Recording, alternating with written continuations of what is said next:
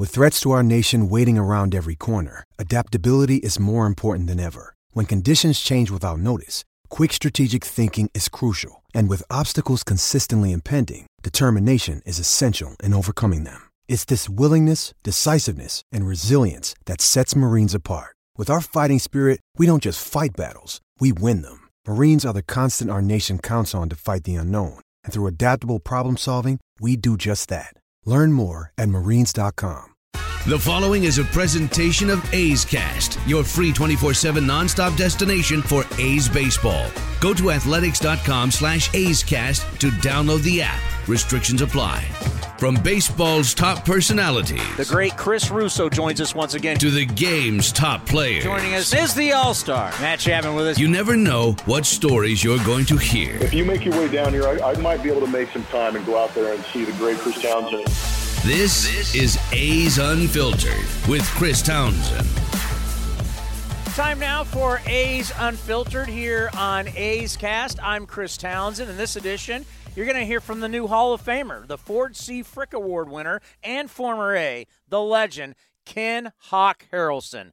God, this guy's great. 78 years old and finally going into the Baseball Hall of Fame. Jim Duquette from Sirius XM, the former general manager, does his great talk show on MLB Radio.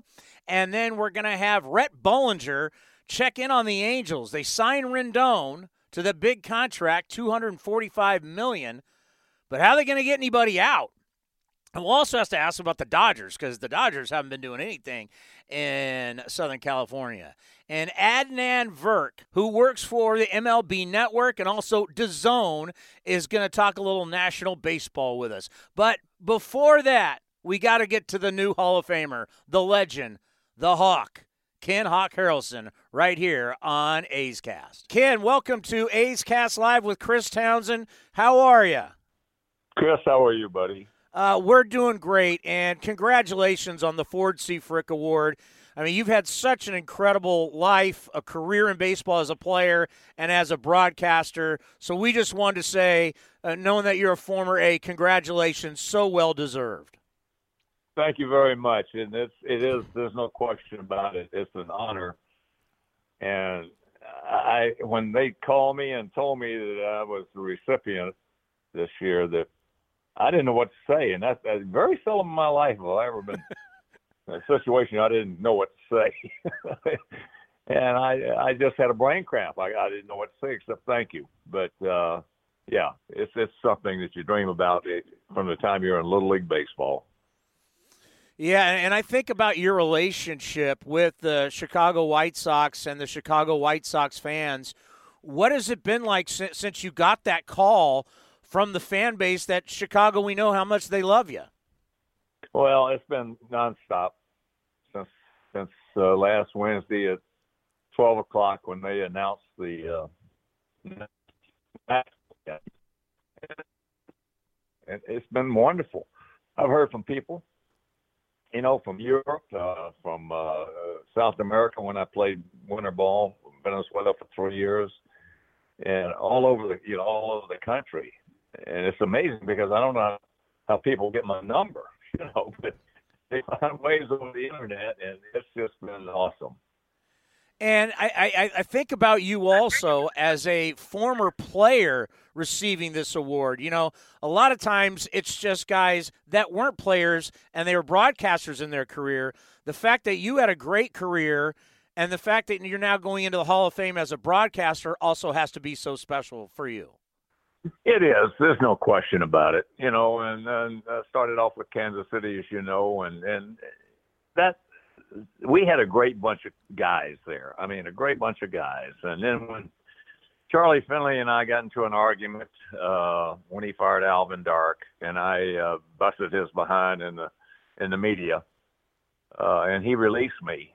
That happened to be at the time where they called it the greatest pennant race in the history of baseball, where you had the White Sox, the Red Sox, the Twins, and the Tigers all within one game of each other going down for the last 3 weeks or so. And I was really swinging the bat well, and at that time I was making $12,000 from Kansas City Club because I was a young player. And then when Philly released me, the only guy, as I said, was swinging a bat better than I was Yastrzemski that year, and he won the Triple Crowns. So I was making $12,000. 2 days later, I was making $150,000. That's not a bad pay raise. Well, at that time, that was the highest paid. For a short time, I was the highest paid player in baseball. You know, it's just.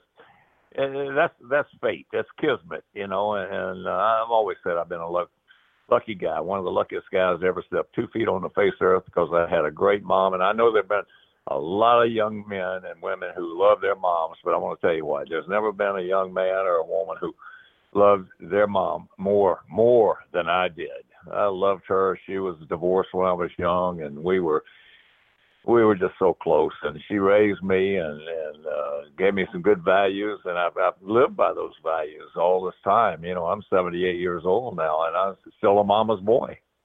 Yeah, you know, the people that help us throughout our careers, and I'm sure you're going to bring her up when you give your speech there in Cooperstown. It's the people that do so much for us that have allowed us to be a part of this great game for a long time.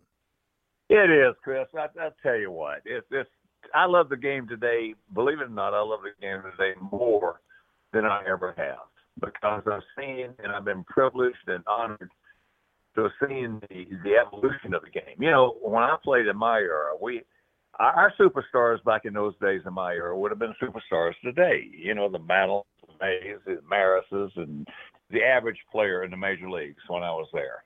And today, the guys who are a tick above the average player in the major leagues is so much better than I was, and we were.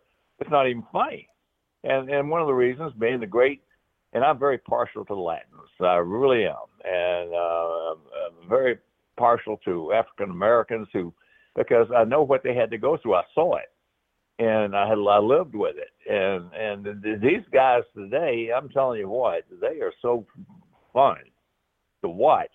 They can do some things that we never even thought about doing, and it's just a wonderful game. To me, it's the best game going because of the fact there are no experts in this game. I've been in this game come January 1st of 2020, all the parts of 8 decades.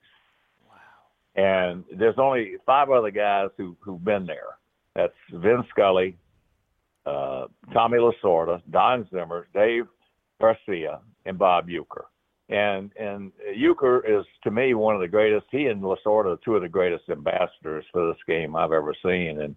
And to watch how the game has evolved and to what it's evolved, it is a different game than when we played. Well, your career is amazing, and your good friend Ray Fosse, we talk about you, and you know, Ray has that resume too. Like your guys' entire life has been in baseball. Whether it's at players, you were an executive, you were a broadcaster. I mean, it's a wonderful life. Well, Ray Fosse is one of the greatest friends and one of the greatest teammates I've ever had. He is a wonderful person.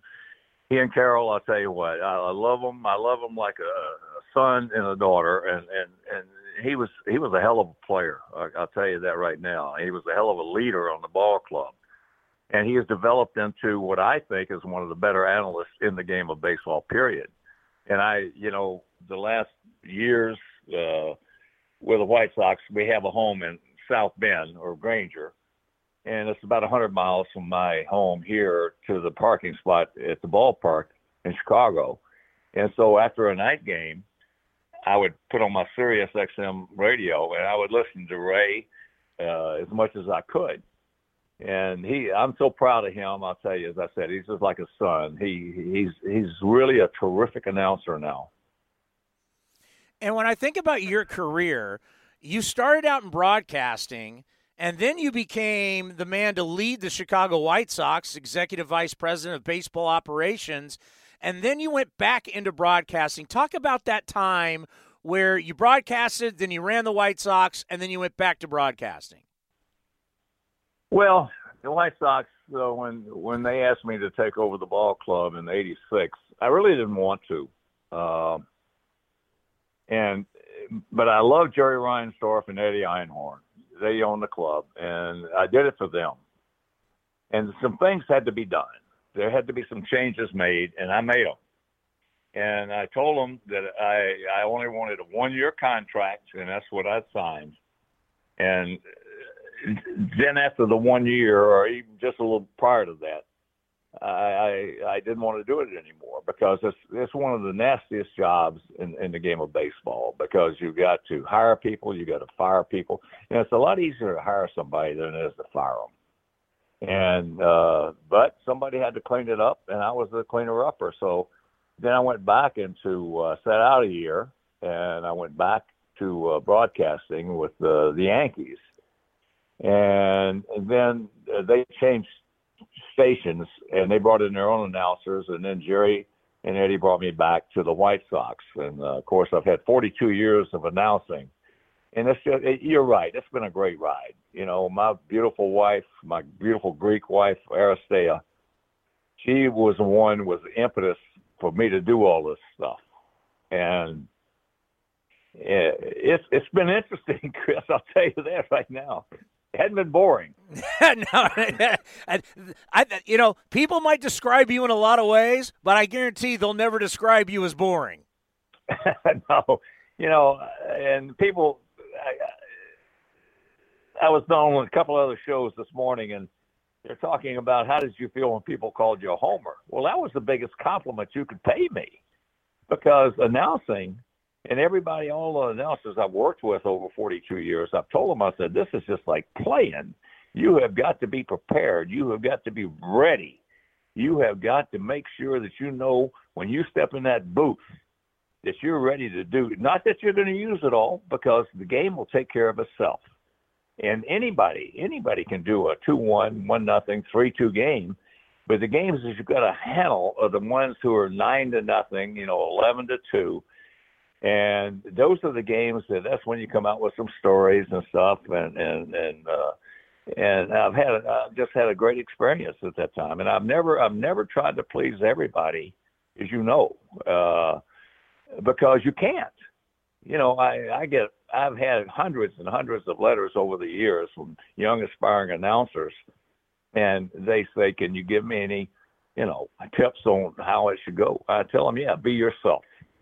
I said, be yourself and don't try to please everybody, because you can't, especially in a 2-team city. Like, you guys are in Oakland and San Francisco. That's a 2-team city to me. And you're going to catch a lot of criticism, and you got to have a thick skin, and you cannot be press conscious. And I have never been. I've got a very thick skin, and I can handle anything that comes down the road. Well, you did it your way, and your way is leading you to Cooperstown as a Hall of Famer and a Ford C. Frick Award winner. Congratulations. We're all so happy for you. Can't wait to hear your speech in July, and have a wonderful time with your family, and have a great Christmas.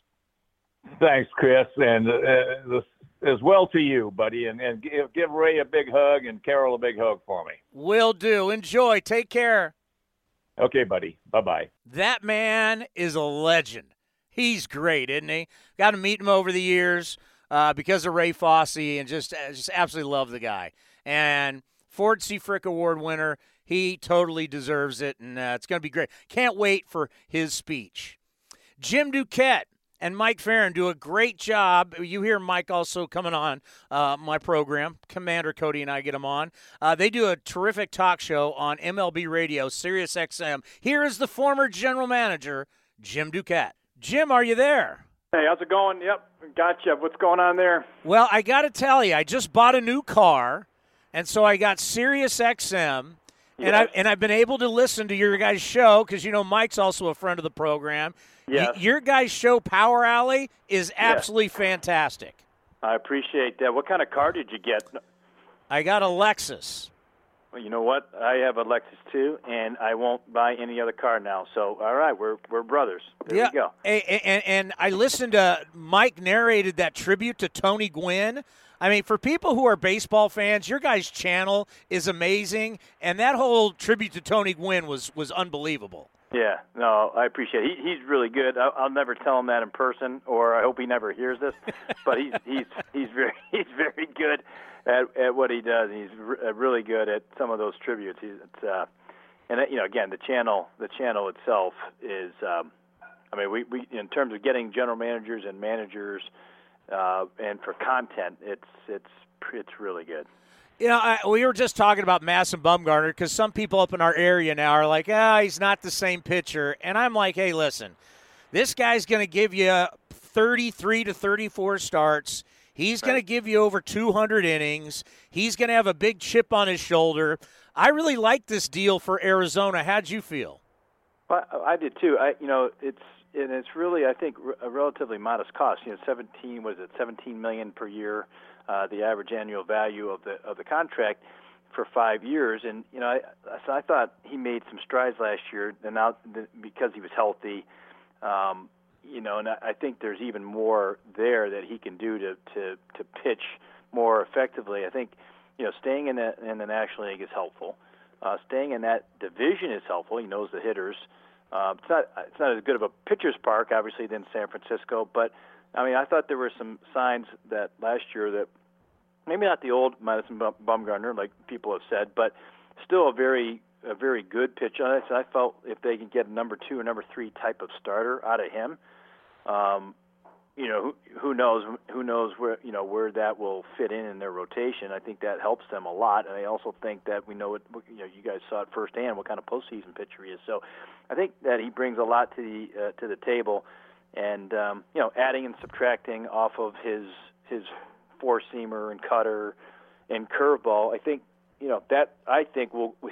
contract will age well versus maybe some of these other contracts who have the high-end velocity, but you see a drop in velocity over, let's say, a 3 or 4 or 5 year period.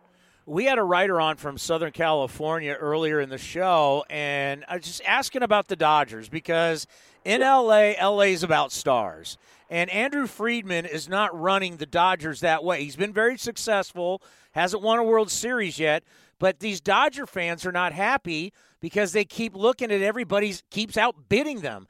What do you think about the way Andrew Friedman is running the Los Angeles Dodgers? He's running them very frugally, I would say, which is not what we're used to seeing with the Dodgers. Obviously their payroll had been the highest in the sport 3 years ago, 4 years ago. This is a goal of theirs to bring it down into below the luxury tax. And now that they've done that, I'm a little surprised that they haven't spent the money to date. And they've come up second fiddle to Harper, Garrett Cole, Anthony Rendon. Although they claimed that they knew Rendon didn't want to play there. I think if they had shown him the money, like it always, he would be there. So I'm a little bit surprised that they've come up empty. Having said that, it's still a really good team, and there's still the team to beat out there, obviously in the West. So, but I am, and they're very sensitive these days. I talked to Stan Kasten, their president, recently at the winter meetings, and he's like, well, I think Andrew Friedman gets a bad rep for not spending any money. He really hasn't spent much money on the free agent market. He signed, obviously Kenley Jansen and Justin Turner to re-upped with them to extensions. But their overall, I think A.J. Pollock is their most expensive free agent under his watch, at least so far. And then I start thinking about these big deals, and we were all at the winter meetings. Out of all these big deals, these big Scott Boras signings, which one do you like the most?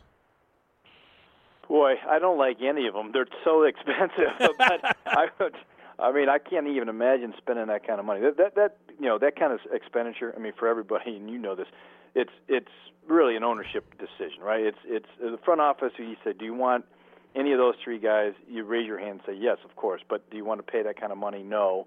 I feel like Strasburg has the injuries from the past, so that one concerns me the most. I generally take the position player over the pitcher, but Cole is so dominant. I'll say this: the Yankees, they don't expect him to be productive for the 9 years of it. It's probably over 7 years. So, in essence, if you take that number, 320, divide it out by 7, they're paying him about $50 million per year. I don't like that as an average annual value. So a long way around to answer your question, I probably like Rendon the most, followed by Cole and then Strasburg. Yeah, what do you think Cole has to do to satisfy that fan base? Because when you sign for that kind of money, boy, they're just going to see dollar signs on your forehead. What do you think he'll have to do to satisfy Yankee fans for that contract? I wonder if there's anything that's good enough, for them. I mean, getting out of the gate that first year is so important, and if he can do that, then even when he has a struggle for the thing about New York and the fan base there with the Yankees, it's you have a bad inning or two, they'll give you a little bit of a pass. But if you string together a couple of starts that are clunkers, you're going to start getting restless. And I say this: if you don't pitch well on opening day, they might boo you walking off. But it's not necessarily anything other than that's how they express their opinion about the way you pitch that day. They can turn and then pitch and for the better and support you if you pitch well. So it's really going to be about his results, and I think the early part of that contract will be fine once he gets adjusted. He will be booed in those 9 years. At some point, he will get a boo. Oh, you know it.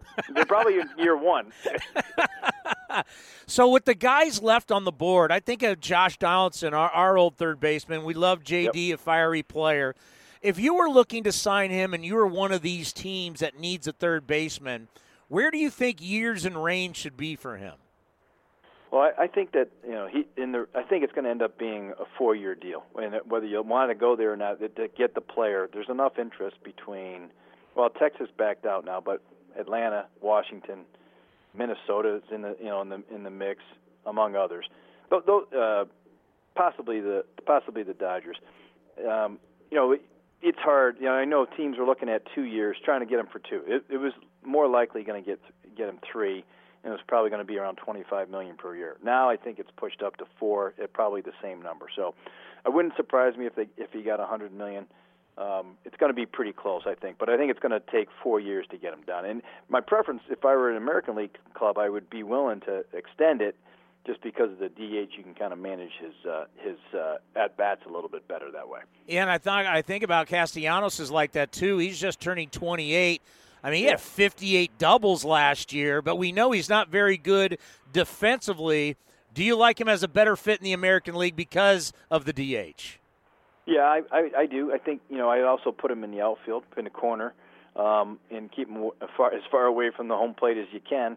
But, he has some value. The guy, I think one thing that we saw, Scott Boras represents Castellanos too. And, he felt like when Mike Moustakas signed with Cincinnati that pushed Castellanos' number above $64 million for 4 years. I don't agree with that. I don't think the industry does. So I think it's still going to be below $64 million, probably in the 50 range for 3, something like that. And I think that's a reasonable contract, for a guy that can swing the bat the way he did, and obviously getting out of Detroit helped him too. I think he showed enough. So, in that sense, I wouldn't be surprised if it's a 3-year deal or a 4-year deal, but under $64 million, which is where Moustakas was. Yeah, Scott Boras. I remember an article that came out, talking about whether Scott Boras had lost his fastball. I think Scott showed us at the winter meetings and continued this offseason. He still has that electric fastball. Well, look at what he's done just in this calendar year, right? He grabbed.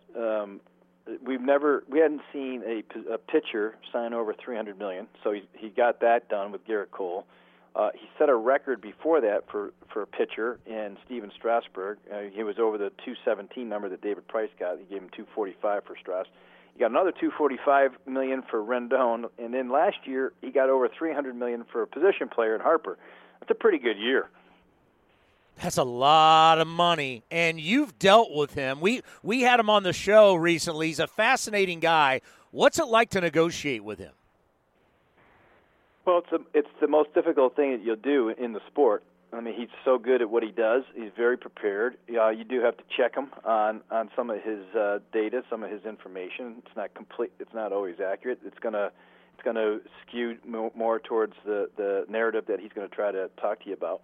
I think with the GMs, you're trying to protect him from talking to ownership, even though the owners are going to try to negotiate the deal. You'd rather have a go-between between the owner and the Boras conversation when it comes to these high-end guys. Because again, he makes you feel like you have no chance. He makes you feel like your offer is extremely low. I've said this before, but it's almost like it's a hidden target that you don't know where the end game is. Those are very, very difficult things to. And he has the best players, so it's not like you want his players. You kind of need the players. So he has most of the leverage, and if you're going to stay in the game with him, you have to really be able to call his bluff, wait him out, and not every team is built that way. So there's a lot of inherent difficulties when you're negotiating with him.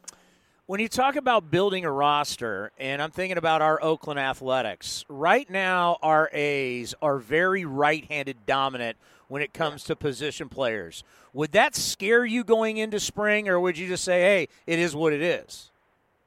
You'd like to try to pick up, have a little more balance to your lineup if at all possible. It's not always necessary. I look at some of the other teams. Like I'll say this, the Yankees offense. I don't think the A's is quite as powerful as the Yankees, but the Yankees is very, very right-handed, and they lost Gregorius, so it's even more right-handed. There are teams that I remember the Astros were very right-handed until recently when they picked up. Well, a couple years ago they picked up Josh Reddick, and then last year they picked up Michael Brantley. So, I mean, it's. You'd like to have the balance at all possible, and I know they're working towards that. I talked to David Forrest at the winter meetings there in San Diego. That's one of their goals. But I wouldn't get too caught up in it. If anytime you're sending out there, the Chapman, Simeon, Olsen, Davis group, that's a pretty formidable middle of the lineup, or lineup that can score some runs. So I don't get too worried about it. Although again, it's one of those that you want to have, you don't need to have it.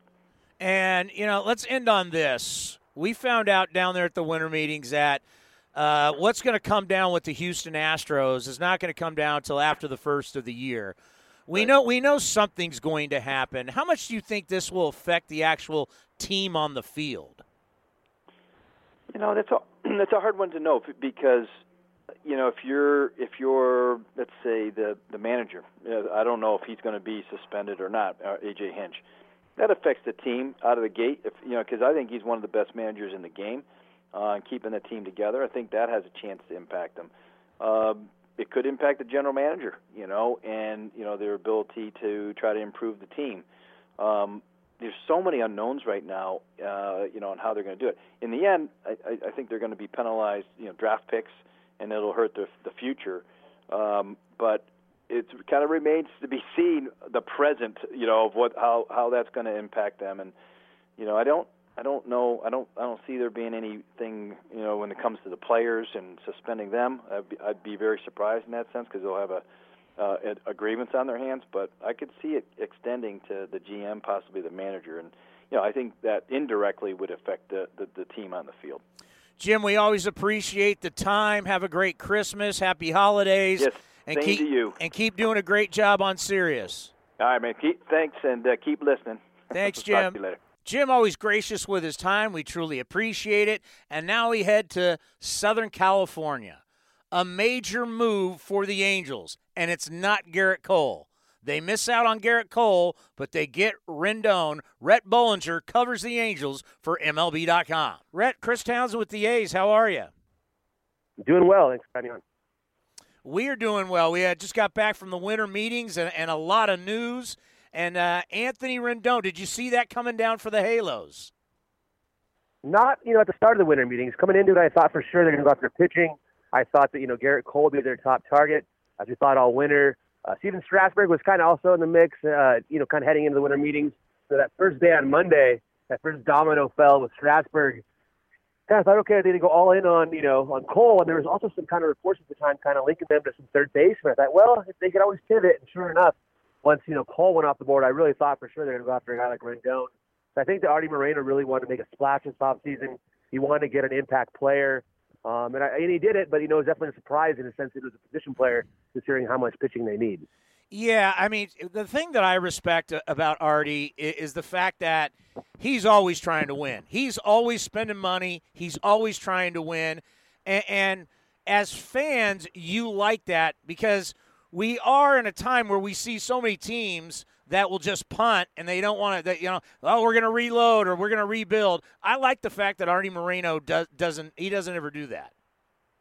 Exactly. I do think fans definitely appreciate that, and he's going for it. And even the decision to, kind of move on from Ausmus that quickly when Joe Madden became available. Obviously, Madden had ties to the Angels, but I think same thing. I think Artie wanted to kind of excite the fan base a little bit, bring in a known manager that's, kind of one of the biggest names out there, if not one of the biggest named managers out there. And then sure enough, like I said, to kind of pivot and go after Rendon, a guy that most people never would have thought the Angels would go after just because they have a pretty solid infield already with LaStella, who was an all-star, and David Fletcher, kind of a breakout guy, and obviously Simmons at shortstop. So they had a little bit of infield depth, so it's kind of a surprise. But, yeah, Artie wants to kind of spend his money and try to win because it's been a while since they were in the playoffs. Yeah, I mean, Rendon's a hell of a player. There's no question, and the infield just got a lot better. My question is, how are the Angels going to get 27 outs? Yeah, that's a really good question. I think that's what they're trying to figure out right now. I do think they're still going to be active out there, both in free agency and on the trade market. I can see them adding definitely at least one starter, but possibly even two. As far as free agency, still looking at Dallas Keuchel as a potential option, especially considering that left side of that infield is going to be pretty darn good defensively with Rendon and Simmons. Hunter and Ryu could be potential as well. On the trade front, I think David Price is a candidate for sure with Boston, especially if they take on a little bit of the money, if Boston starts to eat some of that money. So there's some options out there, but yeah, as it stands right now, you have Ohtani at the top, but he's only going to pitch once a week. And then Andrew Heaney and Dylan Bundy. And after that, it's a bunch of kind of young kids. Griffin Canning has a lot of potential. Some of those guys, some young kids that are all 21, 22, Berea, Suarez, Sandoval. So they don't really have that much depth. So you got to figure they got to get at least two more starters kind of add to that mix. I think about Ohtani, and his skill set is just incredible. And we've talked with Mark Gubicza about it, where I would love to see him hit and pitch in the All-Star game and also do home run derby. I mean, he's the Japanese Babe Ruth. He's amazing.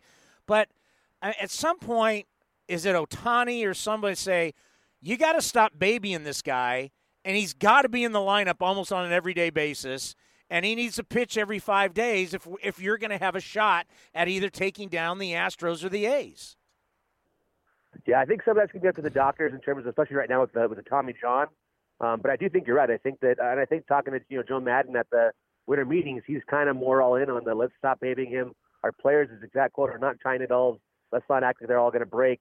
Ohtani obviously is a special talent, and in a rare case that he can do both, so there is a little bit of risk. But and Madden did the same thing at the winter meetings. He wants to bat Ohtani on the days that he pitches, and kind of lose the DH just because Ohtani's bat is so valuable in there. And I think there'll always be a chance that maybe you don't DH him the day before he pitches, just because of the risk of injury, or even just because he gets hurt that day. Then all of a sudden now your rotation's kind of scrambled for a starter for the next day. But yeah, I do think that we'll see more of that once he kind of can prove that he's fully healthy. I mean, there is a little bit of a hurdle here. He's not quite done with the rehab yet from Tommy John. I think he'll be done with that here around Christmas time.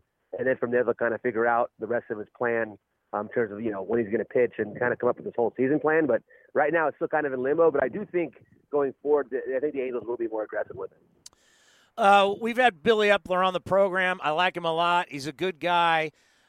Where is he right now with job security with Artie Moreno? It's a good question. I mean, I think right now, if these signings do pan out, obviously I think that the fact that they got Rendon was a big thing, and then obviously even locking up Trout the way they did before the start of the season was a huge deal. And, obviously last year they struck out on pretty much every single one-year deal, but, this offseason they're trying to be more aggressive and not getting those kind of guys that are kind of, flyers, you could say, like last year with Harvey, Cahill, those kind of guys.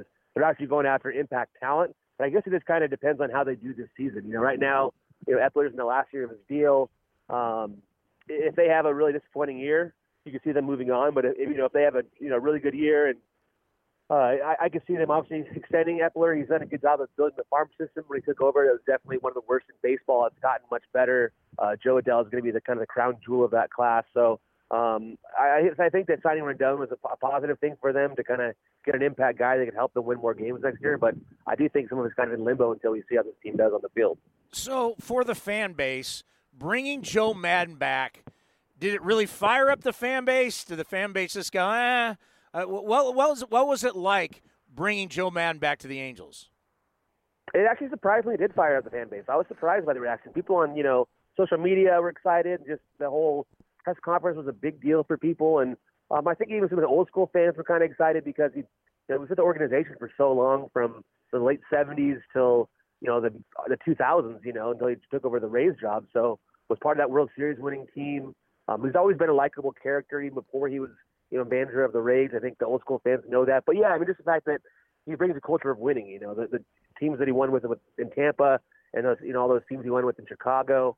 I think they were kind of also ready for a culture change just with, obviously last year was a rough year for a lot of reasons. I think they kind of wanted a little bit more excitement and just more fun in the clubhouse for the players too. So I think the players are kind of on board right now for a little bit of a, culture change too. And I think that, I think the fans, I was surprised. They actually really were pretty excited to get a guy like that. Because like I said, there's not too many managers out there that are big enough names that fans would really care too much. But I do think that Maddon, just because he's so different and off the wall and kind of brings that energy, I think that, it was a big enough, a little bit of a splash. But I think the fans would have been mad if they didn't go out and get a guy like Rendon. I think at least Maddon was a good start to the offseason. Well, I got to tell you, it's huge for a guy like you because covering someone like Joe Maddon is like a dream. Absolutely, yeah. The stories I'm going to hear and just, we had a nice little brunch with him at the winter meetings on that Wednesday, and just a great storyteller and definitely knows how to, respect the media. And, it's just going to be fun to interact with him all throughout the season. And, we have a pretty small beat compared to Chicago, too, so I'm sure he's that from his time in Tampa, but at least it'd be kind of fun to kind of get to know him and, hear all his stories. And just, it's going to be a dream to cover him for sure. Where did the Angels finish up in Garrett Cole? How high did they go? They went up to almost $300 million. It was a little below what the Dodgers offered. It's hard to say. I think Cole was always kind of between the Angels and the Yankees, though, it seemed like in general in terms of his preferences, just because he's an Orange County guy and, grew up close to Angel Stadium, went to high school 5 miles away from the stadium, but, grew up a Yankees fan too. And I think what it came down to, though, was just he wanted to, at least according to what Scott Boras told us the other day, was that Cole really wanted just to join a ready-made winner. And I just don't think the Angels were quite there yet. If the Angels had a stacked roster the way the Yankees do, I think that it would have probably been a no-brainer for him to go back home and do that. But, when the Yankees are outbidding you, and the Angels also never were willing to go to what the Yankees offered to. So I'm sure it made it a lot easier for Cole to get the most money offered and also get a chance to play for a team that's built to win a championship. But I do think if the Angels had a better roster, they probably would have had a better chance. But I do think that Cole kind of got what he wanted, though, and is going to go to obviously a really good team. So I think about the Dodgers north of you.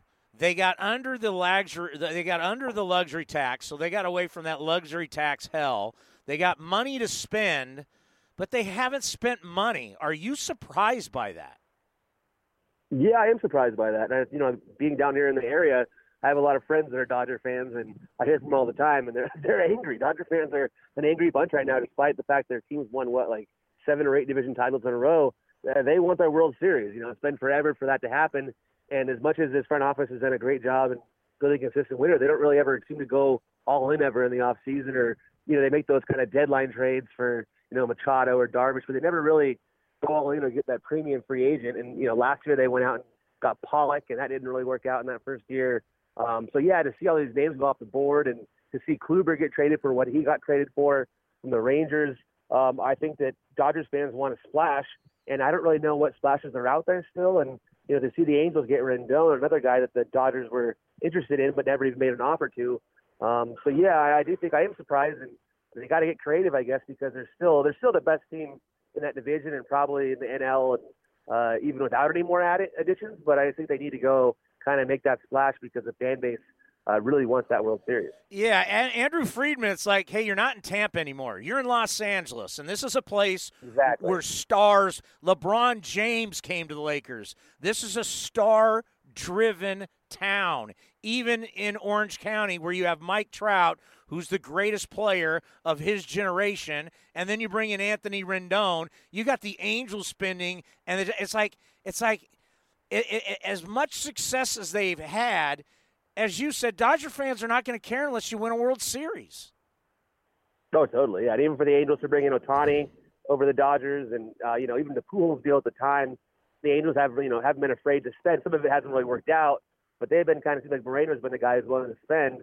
But the Dodgers said, obviously, it's impressive that what they built, that their depth and their farm system, everything. It's just a winning organization. But yeah, I do think just for the fans, like they just want that World Series so bad. They don't care who they trade or what they do or who they spend. But it's just clear this front that they don't want to go over that luxury tax or go all in. And I think that kind of frustrates the fans. We'll see. Like I said, I don't really know what kind of move, maybe if they can trade for Lindor, but that might not happen now too after the Kluber trade. So, yeah, I'm very curious to see what they end up doing. Let's end on this. I know from where we stand with the A's that there's people not happy with the Houston Astros. And the A's are a team that they've known some funny business has been going on for a while. What's the take like down there by Angel people about what's been happening in Houston? Yeah, I don't think anyone's too surprised by any of it. I think there's always been whispers about certain teams. And, yeah, I mean, the Astros have been disliked by just about everybody in baseball for a long time now in terms of the way they kind of conduct themselves and everything else.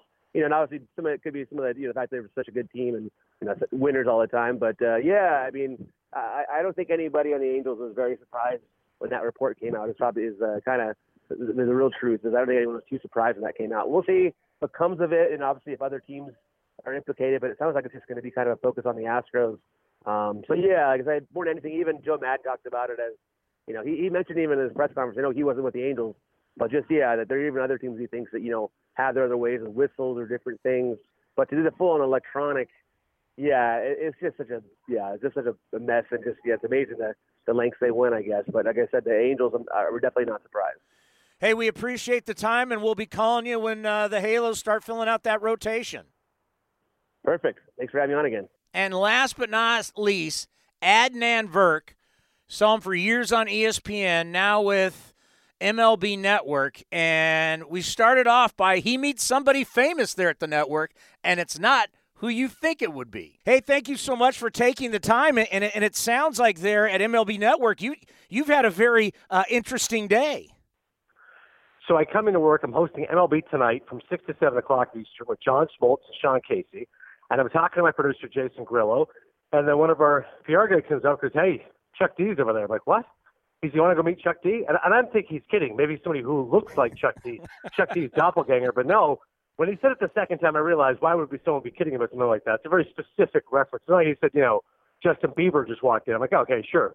Chuck D could actually be here. And there he was. It was amazing. So it's always hard, right? It makes you think about when people meet someone, like, what are you supposed to say? What do you do? But I thought it was okay. I went up to him, and I said, Chuck, big fan. He was there with whoever he was with, a couple people. And I thought to think of something unique. I always think of this, right? I met Robert De Niro, who was my hero. I met so many great people. I always try to think of something specific. So I just said to Chuck, listen, Night of the Living Bassheads is one of my favorite songs. He was like, oh, thanks. I don't think he was floored by it, but at least it's better than saying, hey, 911 is a joke. I'm a huge fan. And then I said, listen, I grew up on your music. And I said, being Canadian, I'm from Toronto. I didn't know anything about the New York Post until I heard your songs. You started laughing. New York Post is a joke for anyone who knows, so you can look up the song. I can't actually play. It's called Letter to the New York Post is the name of the song. I can't obviously quote any of it because it's language. But it was great. And when I said, you got the Pirates on, you're a big Pirates fan. They said, no, we just love Clemente. I thought, oh, that makes sense. And then Brian Kenny came up, and then Brian Kenny and him, I guess, maybe had interviewed earlier on the show. They started talking Long Island. So I kind of got frozen out. But he remembered me at the end because I walked away. He's like, T-Dot. Like, that's right. I'm Toronto. I love it. Chuck D's the man. So what's Chuck D doing at MLB Network? It's a great question. I'm going to assume he was on MLB Now because the way he was talking to Brian Kenny, I'm going to assume that he had just done Brian's show. And so maybe he was promoting, a new album or a book or something along those lines. That's my best guess because, the shows that we're doing right now are Hot Stove, which is with Matt Beskers, and that's in the morning, Brian's show, which is in the afternoon, and then I'm hosting MLB Tonight. So I'm going to assume he was a guest today. He must be promoting something. Okay. But I'll get to the bottom of it. My sources say they're doing something on the great Dave Parker. Yes. That might be, you know what? I have seen something about Dave Parker. That makes sense. They're doing a documentary about him. I believe it's called Cobra, something like that. I have seen that on the network. So maybe that's what it was. They flew Chuck in there to talk about Dave Parker. Yeah, why wouldn't you include Chuck? Absolutely, man. He's awesome. What a great moment. Well, we leave the winter meetings, and we were wondering, okay, where's Rendon going to go? Another Boris client. And then all of a sudden he comes into our division with the Los Angeles Angels, and I'm thinking, I love their lineup. I just don't know how they're going to get 27 outs down there in Anaheim. No question. Pitching is still an enormous concern. Everybody knows it. But once you get, you get beat on Garrett Cole and Strasburg. And Strasburg, I think most of us saw alongside some of the Nationals. I thought Cole was going to the Angels up until about a week ago. Once we heard the Yankees were interested and had to go ahead to sign, I'm like, oh, God, here we go. And sure enough, never in my wildest dreams was I expecting 9 years, $324. I thought 8,260 was the number I was hearing from, smart people like Jim Bowden and Tom Verducci, Ken Rosenthal and the like. So once Cole goes, he's okay, plan B then. I mean, there's no other starter who's as good as Cole or Strasburg. Even Wheeler could be top of tier 2. He's gone, the Phillies. And then Madden, of course, signed, although it was after the Rendon signing. But I think for the Angels, it was smart to say, listen, just go get the biggest name. Go get the most talent. We'll try to slug this sucker out. Rendon was the best hitter available. He's tremendous. As you said, when you put him, Ohtani, Trout, you feel pretty good. Upton as well. Now the pitching is an issue. I think what happens now is, honestly, you just try to make a trade because all those names, Wheeler, Mad Bum, Tanner Roark to the Jays, they're all gone now. So I think now you try to get creative. You swing a trade. You look for some moves because there's no doubt the Halos desperately needs some pitching. Oh, no doubt about it. And the Rangers in our division do the opposite, and they go out and trade for Corey Kluber and to strengthen their rotation. So I think for sure, wouldn't you agree the Rangers got better? Yes, although I will say this is not the Kluber of the past. Like I'm a little bit skittish on it because he is 34 years old. He's obviously tremendous when he's healthy, but he's coming off a season in which he was disappointing, mild injury and inconsistency. So there's a reason why, Cleveland didn't get a ton back. All due respect to Delano DeShields Jr. My buddy Justin Havens is tweeting like, "Hey, what else is the deal?" That's it. But that's where Kluber's value had gone down. But yes, Texas clearly Minor and Lynn were great, especially if you qualify excellence with WAR. Both those guys were tremendous in the American League. So if you add Corey Kluber to that mix, if he can go back to being the guy he once was, absolutely that's a win for Texas. When everybody thought that Rendon was going to go there because he's from the home state of Texas, you give him 7 years, $210, he'll get it done. Instead, the Angels pay more money. Rangers go to Plan B, which is to get Kluber, which is still a good move. But, yeah, both those teams have definitely improved the Rangers and the Angels. And then a big shocker up here in Northern California, Madison Bumgarner. We knew he didn't want to go to the American League. We thought maybe he would go closer to home in Atlanta, but he goes to Arizona, 5 years, $85 million, and there's something about him, that chip on his shoulder. He can't wait to take on the San Francisco Giants. Yeah, my original prediction had been 5 years, 90. So I did think he'd get $18 million a year. So I was actually proud of myself. I was close on the number, relatively speaking, 5 for 85. But I thought Yankees, of course, that was at the start of the offseason before I knew the Yankees were in on Cole. So I was confident he was going to get paid. Again, he's the guy who said tremendous playoff success, but he's a good, not great pitcher in the regular season. And Mad Bum, sometimes reputation can precede itself, but he's only 30. Like, that's the best thing about Mad Bum is he's been pitching since he's 19, and that's an awful lot of tread on those tires, but he's still relatively young. So, a 5-year deal, maybe year 5 is not so good, but you can feel pretty good about years 3 through 4, especially if what you're looking for is, 4 ERA, 14 or 15 wins. He's going to pitch at 200 innings. And I think he can still be really effective. So, yeah, the thing was, at one point the rumor was he was going to go to L.A., which, to your point about wanting to pitch against San Francisco. Could you imagine if it was Dodgers-Giants? Or he couldn't pull that kind of a move, but yes, I'm sure he cannot wait to beat San Francisco and prove to them that he still has plenty left in the tank. Do you think Arizona has any type of shot? And, we had Torey Lovello on, love him, former A, manager of the D-backs. We had him on at the winter meetings. Great guy. But do you think they got any shot at taking down the Dodgers as of right now? Not as of right now. The Dodgers are just too good. Even if they lose Ryu, I think Buehler's an absolute stud, and he's an ace of that team. Kershaw, it's crazy to think for $250 million, but he could be the best number 2 pitcher in the game. And obviously their offense is just stacked. Bellinger's the MVP. Seager's wonderful. Justin Turner and just so many other good players that kind of go in and out of that lineup. In addition to the fact they've got a guy like Gavin Lux who's going to be an absolute star. They've got a couple of good young arms coming up, Gonsolin as well. I know the bullpen was a little shaky at times, but I do think Dave Roberts can mix and match, and Kenley Jansen's still good. Maybe he's not great anymore. But for Arizona to catch LA, that's just not going to happen anytime soon. The Dodgers would have to be a little more depleted. And I share your sentiment. I do really like Torey Lovullo. He's definitely a great manager. And then it becomes big boys off the board. Where do we go next? And our old friend Josh Donaldson's out there, and there's quite a few teams that need a third baseman. You're in the prediction business. What do you think for JD?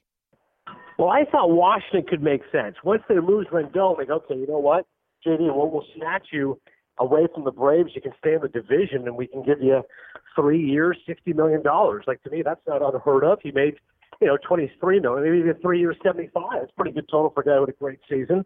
So I kind of thought the Nationals would be interesting. I still, for some reason, think the Dodgers could make a move only because they can always move guys around. I know they have a third baseman. We can always put Justin Turner at second base now that you didn't get Rendon. So I kind of think Nationals and Dodgers myself, and I wouldn't be surprised if he goes back to Atlanta. Yeah, I mean, he's going to get paid, and that's good news for JD. And then another guy who's out there who's interesting, and I would like to have him start the season in the big leagues and not have to go what he went through last year, obviously, with the qualifying pick that was on him. But Dallas Keuchel still has some life left in that arm. And, for Dallas Keuchel, he's been hurt by the fact baseball has changed a little bit now when people look at the game and the sport, and they just think of the fact he doesn't have great velocity. He doesn't have those secondary numbers that you appreciate so much. But that doesn't mean the fact he still can't pitch, still can't be effective. I mean, for God's sakes, he won a Cy Young. Who cares? His fastball tops at 91, 92. Still got a great sinker, change, curveball. And, yeah, it was weird how he couldn't get the deal he wanted. He ended up pitching 4 months of the year for the Braves. But I still think he's an effective piece out there. And when you look at the pitching market now, how many big names have been swallowed up, Keuchel now kind of stands as, the one big fish remaining. So I don't know who's targeting him, but maybe the White Sox, they've got money they want to spend. They could use a veteran presence to help their younger pitchers. Giolito was sixth in the Cy Young voting. They've got Dylan Cease. They got Michael Kopech. The White Sox want to spend money. They re-signed Jose Abreu. They got Grandal for $73 million. Maybe they can convince Keuchel to come to Chicago as well. And how about Castellanos? It was funny last year. So we had to deal with him in Detroit. Then he got traded, and we had to deal with him in Chicago with the Cubs. He had 58 doubles last year. He was a doubles hitting machine, and he's only going to turn 28 in March. Where do you think he might be ending up, and what's his market? Well, I think now maybe because Texas was hoping to get Rendon, and they want to spend opening a new ballpark, maybe they refocus and they go after a guy like Castellanos. That, to me, makes some more sense. Because, like I said, I think they were going to give 7 and $210 to Rendon. You can get Castellanos, I think, for 5 years, $100 million, maybe $90 million. I mean, he is a guy, you mentioned those doubles were eye-popping. He's tremendous offensively, but he's a defensive liability. He can hit, but he doesn't do much else after that. So it's not like you're giving him $20 million, $25 million a year, but I do think he could be hitting 9 figures because he's had a couple of really good seasons and the way the market dictates. So I wouldn't be surprised the Rangers could use some offense. Maybe they go ahead and pay some big money to get Castellanos. I think it's safe to say with all this money going around, baseball's pretty healthy right now. It's always one of the biggest things I tell people. Whenever anyone says, the way the NBA is and the NFL, which nobody can dispute, obviously, but I said, listen, baseball's fine, okay? Somebody starts to tell me, the attendance is down 3%. Well, you know what? Garrett Cole just got $324 million, okay? Rendon's getting oodles of money, $245 million. I think the sport's okay. If teams can still pay like that, I think baseball is in very, very good health. Yeah, we had all these front office people on down in San Diego, and you should have seen the look on their faces when you'd ask them the question, did you ever think you'd see a guy who's going to play once every 5 days, get over $300 million guaranteed? And everybody's just like, wow, never saw that coming. Well, I think about, I remember when Canseco signed, I want to say 5 years, 25 in 1990. I mean, I was 12 at the time. I remember that being just a really big moment to me. Obviously, Nolan Ryan was the first $1 million guy in 1980. I mean, I was 2. I don't remember that. But we're going to have a moment here in the future. Our kids are going to say, hey, someone just signed for $500 million, and no one's going to blink. We're getting to that point sooner rather than later. Yeah, they're going to go, hey, it was a pretty good deal. Yeah, exactly. By the way, talk to us about changeup, because DAZN plays at the Coliseum, as we're doing batting practice and everything. Tell us about this concept before you get out of here about your show, Change Up and DAZN. Well, it's been a lot of fun. It's a great partnership with Major League Baseball. And the fact that, basically what's so good about baseball is all the moments as they happen, all the games as they happen. And so in the case of Change Up, rather than just watch one great baseball game, we're watching 12 baseball games for you.